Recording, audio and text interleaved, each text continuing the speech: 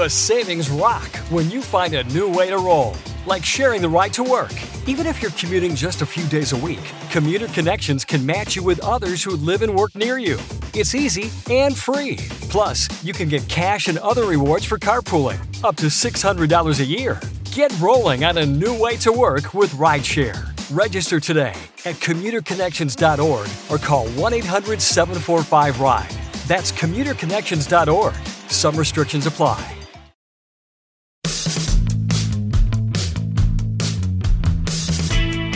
Hi, I'm Anna Marie Cox. Welcome to With Friends Like These. This episode is about magic. And for our first trick, we're going to make the election disappear. Are you listening closely? Here we go. And that's it. You will hear nothing else about that thing for the rest of the show. Perhaps that trick alone will put you in the mood to suspend some doubt about the existence of magic in the world. Certainly, that is the best state of mind to be in to hear the argument of Chris Gosden, author of Magic, A History, From Alchemy to Witchcraft, From the Ice Age to the Present. Gosden is interested in magic as a legitimate way of thinking about the world, rather than as a quirky belief or a backwards attitude. He thinks we need more magical thinking in the world, not less. And he's no flake. He's a professor of anthropology at Oxford University and has come to this belief after decades of study. So, if you think we'd all be better off if we stopped believing in the supernatural or the numinous, take a seat. We'll start sawing that argument in half. Chris, welcome to the show. Thank you very much. It's a real pleasure to be here. Well, it's a pleasure to talk to you. I have a side interest in magic myself, magical thinking. It's funny. It's one of the things that's sort of been a constant in my life, like a little bit of believing in ghosts and kind of maybe going to a tarot reader. And I don't know. I believe in yeah, lots of people do. Lots of people. Maybe this is a good way to get into perhaps the first question someone might have in looking at a history of magic, which is, how do you define magic for the purposes of your history? Definitions are vital but tricky. So my definition is that magic is human participation in the universe. So that if we believe that we can participate in the universe, we feel that our actions, our words, our deeds can affect change in the world, but also reciprocally that the world can influence us. So if you believe in astrology, which many people do, then you believe that the stars, moon, planets and so on can influence how you do day to day and in the longer term. So for me, magic is a sort of openness to the universe, a two-way flow from us to it and it back to us again. I probably want to note what that excludes, which is Houdini type stuff, tricks. You're not interested in magic like making a coin disappear. I'm interested in it, but for me, I love all that stuff, but it's a different thing.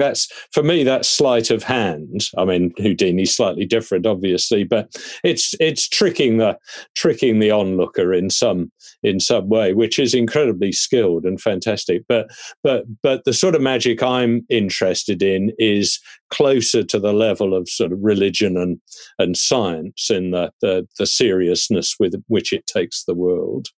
And that's another contrast we should probably make. I don't know if this is appropriate to do now or after we've laid out the history, but one of the main arguments of your book is that magic is connected to science and to religion as an equal partner.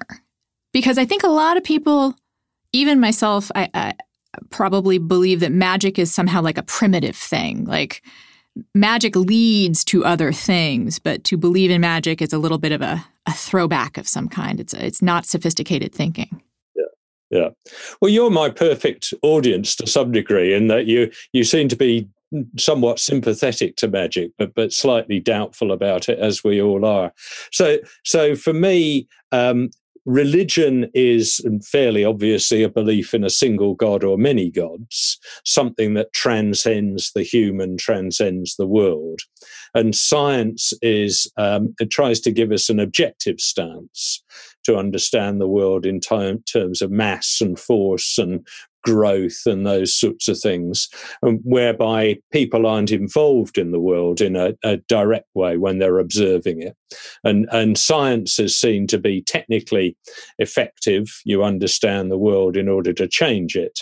And a crucial part of my book is that all three of these strands, magic, religion, and science, do different things. They're complementary. Therefore, none is better or worse than the other. They're just different parts of human history, and we don't have to choose. We don't have to be religious or scientific or believe in magic. We can mix and match all three of them, and I think a healthy way of life will encourage us to do just that. So it's certainly not an anti-science book. It's certainly not an anti-religion book. It's just trying to add magic into the mix. And I've got this notion of a triple helix, a bit like the DNA double helix, but I've added three things: magic, religion, and science, which I see as long-term strands through human history. Let's get to the history, because it is fascinating. So you've posited that magic isn't a throwback way of thinking, right? It is it's a legitimate way of thinking about the world as science and as religion. But magic came first. It seems like magic is, yeah. I think all human beings have some belief in the transcendent, which may not be labelled as religion, some understanding of forces and growth and those sorts of things, although they wouldn't label those as science. And possibly earliest on, the most developed area of human action and belief is what we call magic, people trying to intercede with the spirit world, the world beyond the one that is most apparent to us. But I think even though people didn't have these words, magic, religion, and science, there was some appreciation and understanding of all three. But possibly we could say magic is older in its more sort of formalized practices. If I understand correctly, the way that magic worked for the earliest peoples, the earliest, species we can call human, it was a complementary way of thinking to their way of ordering the world. And also, and this is the part that I find fascinating, differentiating themselves from other forces. You mentioned something about how magic helped people define what it is to be human. Yeah, so yes, both differentiating themselves but involving themselves.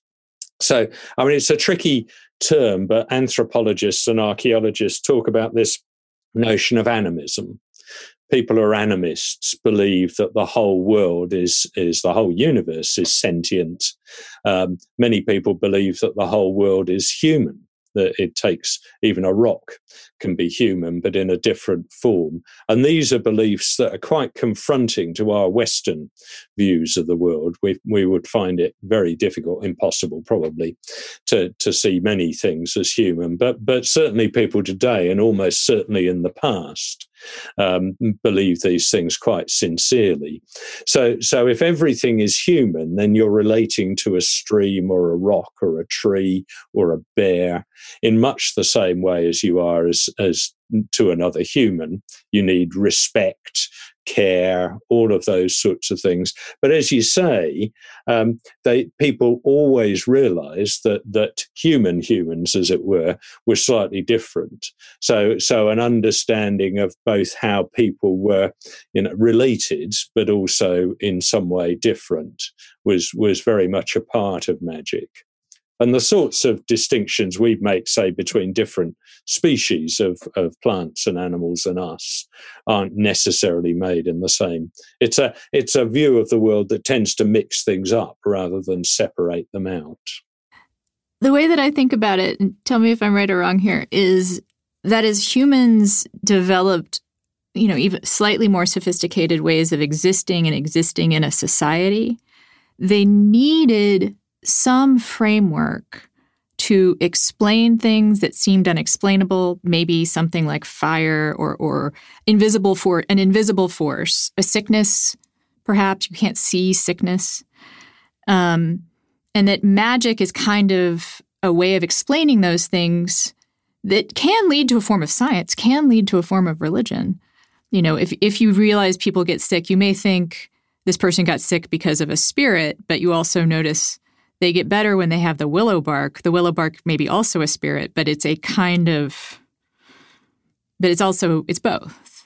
Am I on the right track there? Yeah, no, absolutely. So I would say all human beings, past and present, back to several 100,000 years ago, probably have a model of reality. We have some sense of what the universe is like. Now, that model is always imperfect. We always realize, today we realize that there are lots of things that we don't know, but we've got some sense of how the world works in general terms, and notions of spirit or more mechanical forms of cause and effect probably mixed together. And as you say, notions of illness would have been extremely important. Why did people get sick? How do you make them better? And yes, making a tea out of willow bark could well have been a regular practice, but not necessarily one that was understood in terms of biochemistry and chemistry in the way that we would understand those things. Certainly, notions of germ theory are very recent. But yeah, people did realize that if particular conditions, often, not always, if you fed people willow bark tea regularly, then things would get better. So people had these sort of broad ideas of reality, and then much more specific little routes through them to make things better, to prevent things getting worse. All the things that we all do all of the time.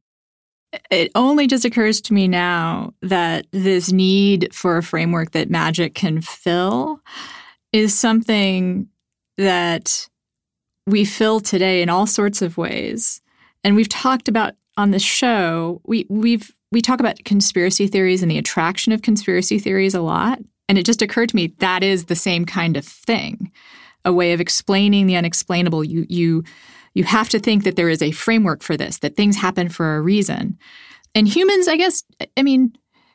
humans always have to believe things happen for a reason at some level. It's just to believe otherwise is too freaky.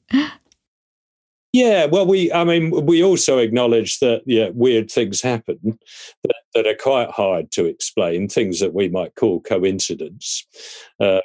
But yeah, I think everyone operates within a notion that the world to some degree has regularities, predictabilities, that although our understanding is imperfect, there are ways of starting to get to grips with, if this happens, then this other thing follows. The thing I like about magic is that it gives you a much more holistic view of the world. So I think science is incredibly effective, but it shines a very bright light on a particular area. So coronavirus, people are now attempting to understand the evolution of the virus, what it does to the human body. And science, when it works, and it often does work, is incredibly good at shining this very specific light on a fairly small and discrete area of reality. What magic is much better at doing is giving you a sense of the whole. And science notoriously, doesn't have any morality inherent within. You have to add it in, right? Whereas magic always asks, not only can we do this, but should we do it? And the should we question is an extremely important one. I wish I could pull a quarter out of your ear to support the show, but instead, you're going to have to hear some ads. Ritual is a longtime sponsor of With Friends Like These. Do you really know what's in your multivitamin? Sugars? GMOs, synthetic fillers, artificial colorants, not to mention animal byproducts like sheep's wool and gelatin from hooves and hides, are all ingredients you might find in a typical multivitamin. But Ritual is not your typical multivitamin. Ritual's clean, vegan-friendly formula is made with key nutrients in forms that your body can actually use. There are no shady extras. I've been using Ritual for years now. One of the medications I take can be boosted by certain kinds of vitamins, and Ritual has those vitamins in it. And of course, Ritual is part of my ritual. It's my morning ritual to open up the minty fresh bottle and get started with my day. Ritual is the multivitamin reimagined. It's now available for women, men, and teens. Ritual multivitamins are scientifically developed to help support different life stages. Your multivitamins are delivered to your door every month with free shipping always. You can start, snooze, or cancel your subscription at any time, and if you don't love Ritual within your first month, they will refund your order. You deserve to know what's in your multivitamin. That's why Ritual is offering my listeners 10% off your first 3 months. Visit ritual.com/friends to start your ritual today. This episode is sponsored by Apostrophe, a prescription skincare company that connects you with a dermatologist online who can prescribe your products to meet your skincare goals. Prescription skincare works, but it can be hard to get and it's kind of expensive. Apostrophe makes prescription skincare that you'll actually want to use, and it's easy to get, and it's, if you're in a place, let's say, where you're getting some wrinkles but kind of don't want to admit it to yourself, don't want to go to a doctor and talk about your wrinkles, you can just send some pictures and say what you want, and your dermatologist will help you out. And it is true. The prescriptions that you can get for fine lines work. Unlike stuff that's over the counter, you can actually see a difference. And their prescription creams come in an airless pump. They come like something from the department store and not from the pharmacy to ensure those potent ingredients stay effective. Plus, your first order comes with cute stickers to decorate your bottle or whatever you want to decorate. I've been using Apostrophe since before they became a sponsor, actually. I first went to them because I developed rosacea, because I was doing hot yoga all the time. And turns out that's easy to fix. And then there were the fine lines and wrinkles. And now I'm kind of on a maintenance thing. And I love that my dermatologist, even though we just know each other online, checks in with me to make sure that I'm happy with the stuff that I'm using. He doesn't really push anything. He just wants to know if I want to, do more, do less, whatever. He seems to care, which is awesome. So get your first visit with a board-certified dermatologist at apostrophe.com for only $5 when you use our code FRIENDS. This code is only available to people listening to this podcast right now. To get started, go to apostrophe.com and click Begin Visit, and then use code FRIENDS to sign up, and you'll get your dermatology visit for only $5. That's apostrophe.com, apostrophe.com, and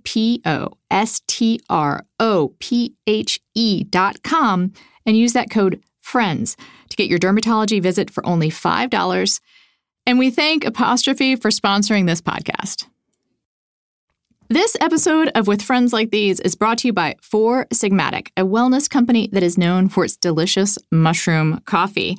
Four Sigmatic's mushroom coffee is real, fair trade, single-origin Arabic coffee with lion's mane mushroom in it for productivity and chaga mushroom for immune support. I've been starting my day with their ground mushroom coffee with lion's mane instead of real coffee because, it's real coffee, and it's real coffee without the jitteriness. And I still wake up the way that coffee wakes me up, and I get just as focused. It doesn't bother my gut. And again, it doesn't add to the anxiety that I already feel.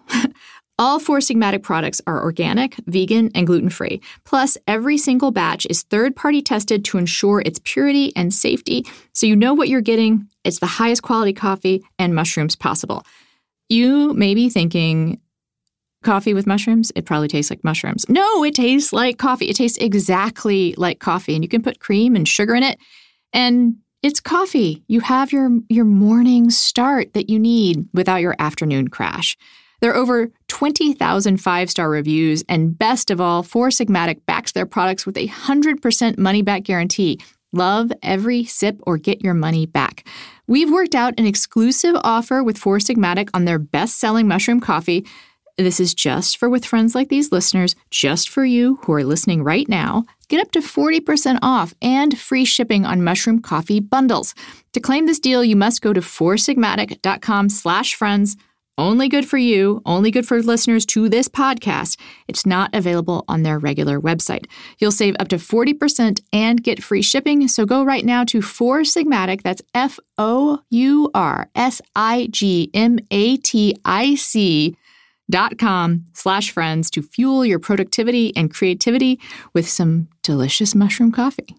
Celebrate and save at Ashley's Anniversary Sale. With Hot Buys, your choice of colors starting at just $3.99. Ashley Sleep mattresses starting at $2.50. Plus, receive a free adjustable base with select mattress purchases. And shop top mattress brands like Stearns & Foster, Tempur-Pedic, Purple, and Beautyrest Black with 60-month special financing. Only at Ashley. Subject to credit approval. No minimum purchase required. Minimum monthly payment, down payment, tax, and delivery may be required. See store for details. We return to hear more about magic from Chris Gosden. I want to get a little more into the history. Maybe it would be helpful. What did that earliest magic look like? Can we imagine that? You make a point throughout the book that it's very difficult to imagine how these earliest humans lived. But I wonder if we could get a picture of it.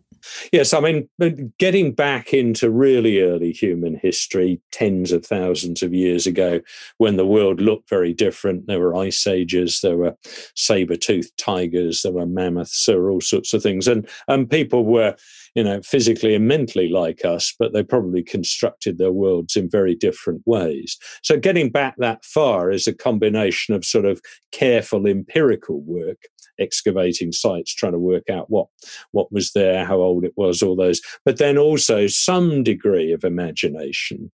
So, for instance, one of the earliest objects I talk about in the book is a carved ivory figure from a cave in Germany, and this figure is 40,000 years old. And the ivory that it's carved from is mammoth ivory. And it's made into the form partly of a human, probably a male human because it has a penis, but also an element of lion. The head appears to be the head of a lion. So it seems likely that you've got three species that we would separate out mixed up here: the mammoth, the lion, and the human. And maybe people are combining the strengths and capacities, because obviously mammoths are very strong, lions are both strong and fierce, and humans are whatever humans are. And maybe if you infuse, the strength of the lion and of the mammoth into the person, then you get a person of a different type who's able to do all sorts of things that other people aren't. So we can speculate, hopefully in a sort of controlled way. And these things are relatively common, things that mix up species, for instance, people and lions, and a whole range of different things. But they're thought-provoking. They make you think what they were up to 40,000 years ago. I like the way you added maybe male, because also we don't know how they thought about gender. We don't know if they had the same kind of attachment, as it were, that we do to physical presentation of male or female, like what we call male or female. No, that's a really good, and this thing, because it's 40,000 years old, is a bit flaky, and it's possible that the penis was deliberately detached. It certainly falls off now, but maybe then it was deliberately detachable. So maybe it was in our terms, a sort of multi-gendered object. You talk a lot about how magic, connects us to the world, and that's one of its primary purposes. But it seems to me that your argument, as we move up through history, is also that magic is about mediating society. Magic becomes more important as a structure as people become, caught in larger groups, that they're not so itinerant. They need something to help them relate to each other. And magic is one of those things. There's a famous anthropological case written by a man called Evans Pritchard, anthropologist called Evans Pritchard, who worked in the area today of southern Sudan with a group called the Azandi. And the Azandi, like many people, believed in witchcraft. So a famous instance that Evans Pritchard talks about is someone sitting in the shade of a granary, and these granaries were sort of huts, but up on legs. And while they were sitting underneath the granary, it collapsed on them and killed them. So the question for the Azandi was, so at some level they realized that the granary collapsed because the legs were rotten, the ants had eaten through all that. But the question for them was, why had it collapsed at that very moment that this particular person was under there? And the answer was witchcraft. And then further questions immediately came, which were all to do with tensions within the community. Who had a grudge against the person who was killed? How did this grudge? Was it an argument about land, marriage payment, all sorts of things? And Evans Pritchard said that what appears to us to be witchcraft and a series of unlikely beliefs is in fact a means of tracing tension through the community. Who did what to whom, who was angry at whom. And in so doing, you not only threw light on the particular instance, but hopefully you also brought to light simmering hidden tensions and made them less. So for him, witchcraft was very much a means of helping people to live together in a regulated and orderly way. It's interesting to me to hear that, because I think especially Americans who have any kind of passing interest in magic, witchcraft, etc., we think of the witch trials. But from your example, a big difference is if you accept magic, if you don't think magic in and of itself is evil or bad, it's actually a more helpful way of negotiating those tensions, perhaps. Absolutely. And the ancient Egyptians had a term for magic, which was Heka. Heka is how it's spelt in English. And their view, without trivializing it at all, was a bit like the Force in Star Wars. So that people could use this force, and the force itself wasn't inherently good or bad, but could be used for good, could be used for evil. And for the Egyptians, it wasn't just people that were subject and influenced by Heka, but also the gods. So the whole, sort of animate universe was participating in this broad force and trying to use it for their own purposes, good or bad. I think just to pick up on the witchcraft, I think many of us would think of magic as a bad thing, black magic, all of those sorts of things. And the witchcraft trials which were found throughout the Western world from the 16th century to the 18th century were, not just in my view, but many people's views, definitely pathological. It was a use of the term magic for the worst and as you say, most repressive of purposes, and often violence by men against women. So I think witchcraft and the witch trials tend to loom large in our thought when we now think about magic. But I think when you actually look at magic, past and present, and you sort of weigh up a balance sheet of magic, often the good stuff, the protective stuff, the diagnostic stuff, the helping other people thrive, it outweighs the bad, the black magic, the black masses, the inversions, the witchcrafts, all of that sort of thing. It looks like in your book that the 19th century is a bit of a turning point for magic as the Enlightenment takes hold, and that's when the idea that magic might be, as I keep sort of putting it, a throwback of sorts, a less sophisticated way of thinking. But during that time, there's some really interesting examples of people who we think of as brilliant and scientific, and they have a complementary belief in magic. Newton is the most famous one, and you talk about him quite a bit. Yeah. No, Newton is Exhibit A in this regard. So John Maynard Keynes, the economist, bought Newton's papers and realised that a lot of what Newton wrote about, as well as optics and gravity and mathematics, was also alchemy, biblical prophecy, astrology, a whole range of different things. And Maynard Keynes said that Newton was not the first of the scientists, he was the last of the magicians. And I think Newton is a really good case because we think of him as the sort of quintessential early modern scientist. But in Newton's brain, there wasn't a bit of his brain that did magic and another bit that did science. It was all joined up. And again, he was sort of interested in what we've come to call now a grand theory of everything. He wanted to look at how forces, how mass attracted each other, how optics worked, how things grew. But he also wanted to include God. He wanted to include angels. He wanted to include the Bible. And he was interested in sort of connecting all these things up.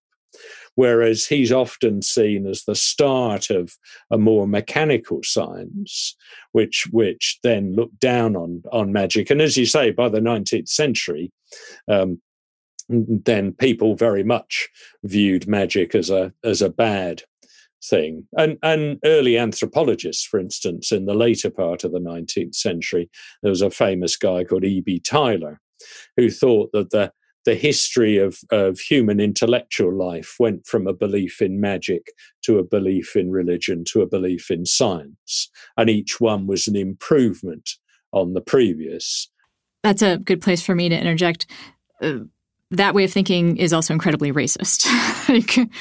It seems to me. No, without any shadow of a doubt. Yes, so people labeled magic primitive. Tylor was very shocked to find magical practices in 19th century Britain because he felt it was, people far away in other places. And part of my effort with magic in this book is to democratize magic, to show that we all have some form of magical belief. And that it's something that unites us rather than some people who are ill-educated or somewhere in a backwater of history still believe in, but us enlightened people don't anymore. I just think that's entirely right. And as you say, does have all sorts of racist connotations. This show isn't just conjured from thin air. We have sponsors, and here they are. With Friends Like These is proud to be sponsored by Stamps.com. This holiday season, more people will be mailing stuff than ever before. That means the post office is going to be busy, and you don't have time for that. Stamps.com brings the post office and UPS shipping right to your computer. Mail and ship anything from the convenience of your home or office. Whether you're a small office sending out invoices or an online seller fulfilling orders during this record-setting holiday season, or even a giant warehouse sending thousands of packages a day, Stamps.com can handle it all with ease. Simply use your computer to print official U.S. postage 24/7 for any letter, any package, any class of mail, anywhere you want to send it. Once your mail is ready, just schedule a pickup or drop it off. It's that simple. With Stamps.com, you get 5 cents off every first-class stamp and up to 40% off priority mail and up to 62% off UPS shipping rates. Not to mention, it's a fraction of the cost of those expensive postage meters. Stamps.com is a no-brainer. It saves you time and money. It's no wonder over 900,000 small businesses already use Stamps.com. So don't spend a minute of your holiday season at the post office this year. Sign up for Stamps.com instead. There's no risk. With my promo code FRIENDS, you get a special offer that includes 4-week free trial plus free postage and digital scale. No long-term commitments or contracts. Just go to Stamps.com, click on the microphone at the top of the homepage, and type in FRIENDS. That's Stamps.com and enter FRIENDS. Stamps.com. Never go to the post office again. With Friends Like These is brought to you by ZipRecruiter. We just had our election, and we got to vote for the best candidates, or at least the candidates, for president, vice president, and hundreds of people in Congress. That's a lot of jobs to fill, especially after months of watching debates and researching their experiences and positions. What if you had to do all that work every time you wanted to hire someone? Thankfully, there's ZipRecruiter. ZipRecruiter does the work for you. And right now, you can try it for free at ZipRecruiter.com/friends. First, when you post your job on ZipRecruiter, it gets sent to over 100 job sites with just one click. Then, ZipRecruiter's powerful matching technology finds people with the right skills and experience for your job and actively invites them to apply. So you get qualified candidates fast. It's no wonder 4 out of 5 employers who post on ZipRecruiter get a quality candidate within the first day. Right now, you can try ZipRecruiter for free at ZipRecruiter.com/friends. That's ZipRecruiter.com/FRIENDS. You may be stressed out about the election, but you won't be stressed out about hiring when you try ZipRecruiter for free at ZipRecruiter.com/friends. ZipRecruiter, the smartest way to hire. And now, back to the conversation. So I think something that might be occurring to listeners right now, because it occurred to me, is that your argument about these things being complementary and that we can have a belief in science and have a belief in magic seems almost in this modern age that where I'll put it in a political context, where many people in America have to argue that science is real because we're, arguing with anti-vaxxers or climate change denialists. The idea that we would accept some form of magic into our beliefs seems like admitting defeat on some level. But you don't think that's true. I don't think that's true. I'm aware of the dangers of my argument, and I sincerely believe this. Then, there's no way we can, should, will be anti-science. Science works. It's an incredibly powerful tool for allowing us to understand all sorts of things. The fact that we can communicate right now over huge distances is due to science.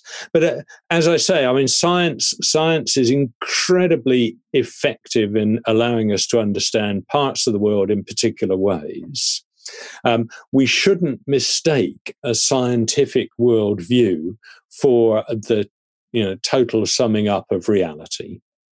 So, and as I was saying before, what it tends to leave out is a moral belief. So I think if you start from my definition of magic as participation, then if we participate in the world, if we're part of the flows and energies of the world, which we clearly are, then one of the implications of that, really important implication, is that we have a responsibility to the world.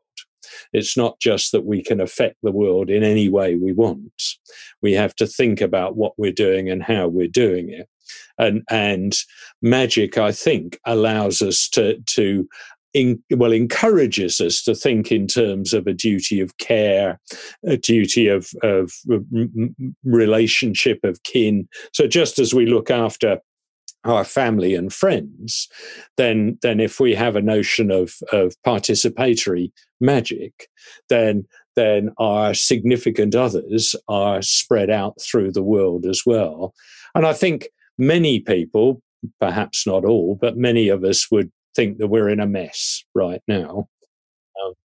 The world is in a difficult state in all sorts of different ways. There's ecological collapse, and almost certainly we can't go on doing the things that we're doing for very well. We should already be stopping doing many of the things, extractive things that we're doing. So as I think I said before, science allows us to ask, can we do it? Magic makes us ask, should we do it? So what we need, I think, is a reset of our relationship with the world. And magic provides a series of intellectual and psychological resources to allow us to reset our relationship into something that is a bit more healthy, a bit more balanced, a bit more respectful. I love the argument that we should have more magic in the Western world, but we did talk about how the belief that magic is backwards is a really racist belief, and I feel like a lot of racism sort of inherent in the way that white people think about magic, and it's if nothing else, it's appropriative. So, is there a way to have a Western person adopt a framework of magic that isn't appropriating from another culture? Yes, there is, in my belief. So one of the crucial things I'd say, a general point, one of the crucial things I'd say about magic is it's inventive and always changing. So magic isn't something you take off the shelf and use. It's something you need to create, to form, to fashion in a way that is culturally, physically sensitive. So what I'm interested in is using some of the means of Western science to think through magical properties of things. So through quantum mechanics on the one hand, there's also a lot now of interest in the ways in which plants are sentient and communicate with each other. Trees send each other chemical messages through their roots. So if one's being attacked, another can send out chemicals to ward off the fungus that's attacking them. So I think we're just gradually starting through the medium of science to re-immerse ourselves in the world and possible links that people have to quantum particles, so that the observer can influence the behavior of the subatomic particles they're observing, and then also this growing notion that the world as a whole, the living world, is connected, sentient. And I think those sorts of things hopefully can resonate with us and start us to think there are means here of us connecting with the world in ways that we can see as scientific and legitimate on the one hand, but more satisfying, more connective, more emotionally rich than the ways in which we've often connected with the world. What does that mean? Like, if I agree with you in principle that this idea of wholeness and empathy and connection is a great way of thinking about the world, what would be different about my point of view if I said, okay, fine, magic? I think it's up to us all to, if we think this is a decent way to go, to think what magic would look like, how it would operate. But one of the things that interests me is that many cultures have a notion, much more developed notion than we do, of lineage and ancestry.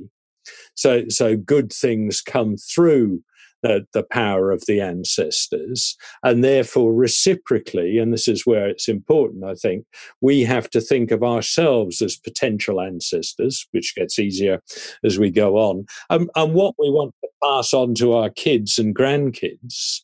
And I think that notion of sort of being part of a moving chain of being and thinking, it's not just what we can take from the world and us, the whole sort of boomer notion. Certainly, I've lived in the lap of luxury for all of my life and without really thinking about it very much. But I think that the more you start to think about chains of being and connection and ancestry, then those ways of, thinking about care and passing on, then encourage you further to think about your broad moral relationship to the world and possibility of increasing things in the world rather than taking more and more out of it all the time. So, an unavoidable question, one that has haunted me. So, Professor Gosden, does this all mean you believe in magic? Yes, well, I don't know. I'm trying to step out of. So I was brought up in both a Christian household, as I said, and then with an obvious deep belief in science, and I'm not going to give that up. But I'm experimenting for myself to see how far. So I think a belief in magic for me is less about, does if I put a spell on someone, will they get sick? Or if I wish for the parking place, will it magically appear, as it were? It's more about encouraging this broader participatory mindset. And so I'm experimenting for myself with notions that maybe the world is sentient. Maybe the world out there is something more akin to a living being, even in its non-living aspects. And many people in the world do sincerely believe those things. So, is there any absolute reason why I shouldn't or can't? I mean, I'm finding psychological and intellectual resistance to that idea, but I'm still, encouraging myself and experimenting with those thoughts. So if I understand you correctly, believing in magic, again, isn't in the curse or the parking space or lucky hat. It is actually a perspective. It is a willingness to believe that my scientific understanding of the world may not be the only thing that would explain things. Is that what you're reaching for there? So as we were talking about Newton before, I mean, he developed a whole range of extremely powerful scientific insights, but he wanted to ground these in his Christian belief, in his notions of more moral precepts about the way in which the world works. And I think that, for me, is necessary. We're looking for a much more rounded relationship often with the world. We feel alienated from the world. We feel emotionally cut off from a lot of aspects of our world. And I think if we could open up some of these more emotional, moral, metaphysical channels, if we thought in terms of the beyond ourselves, beyond the here and now, generations to come, generations past, then that would allow us to live not just in a less extractive way, but also in a much more emotionally satisfying, less alienated relationship with the world. And I think that's clearly part of what many of us are searching for. This has been a fascinating conversation. Thank you so much for joining us. It's been a really great pleasure, and excellent questions has made me think anew about all these things. So thank you. And that is it for the show. We were talking to Chris Gosden, author of Magic, A History from Alchemy to Witchcraft, from the Ice Age to the Present. It is not a light book, but it's fascinating, and, much like this show, it is completely devoid of any mention of, the stuff. 10/10, highly recommend. And since there is no such thing as that thing in this space we've created for the show, perhaps I can let up on my reminders that you remember to take care of yourself. Or perhaps not. Because we all will have to leave this bubble eventually. And in the real world, I know for a fact there's still work to be done. We can't do it without you. We need you at your best. So please, take care of yourselves.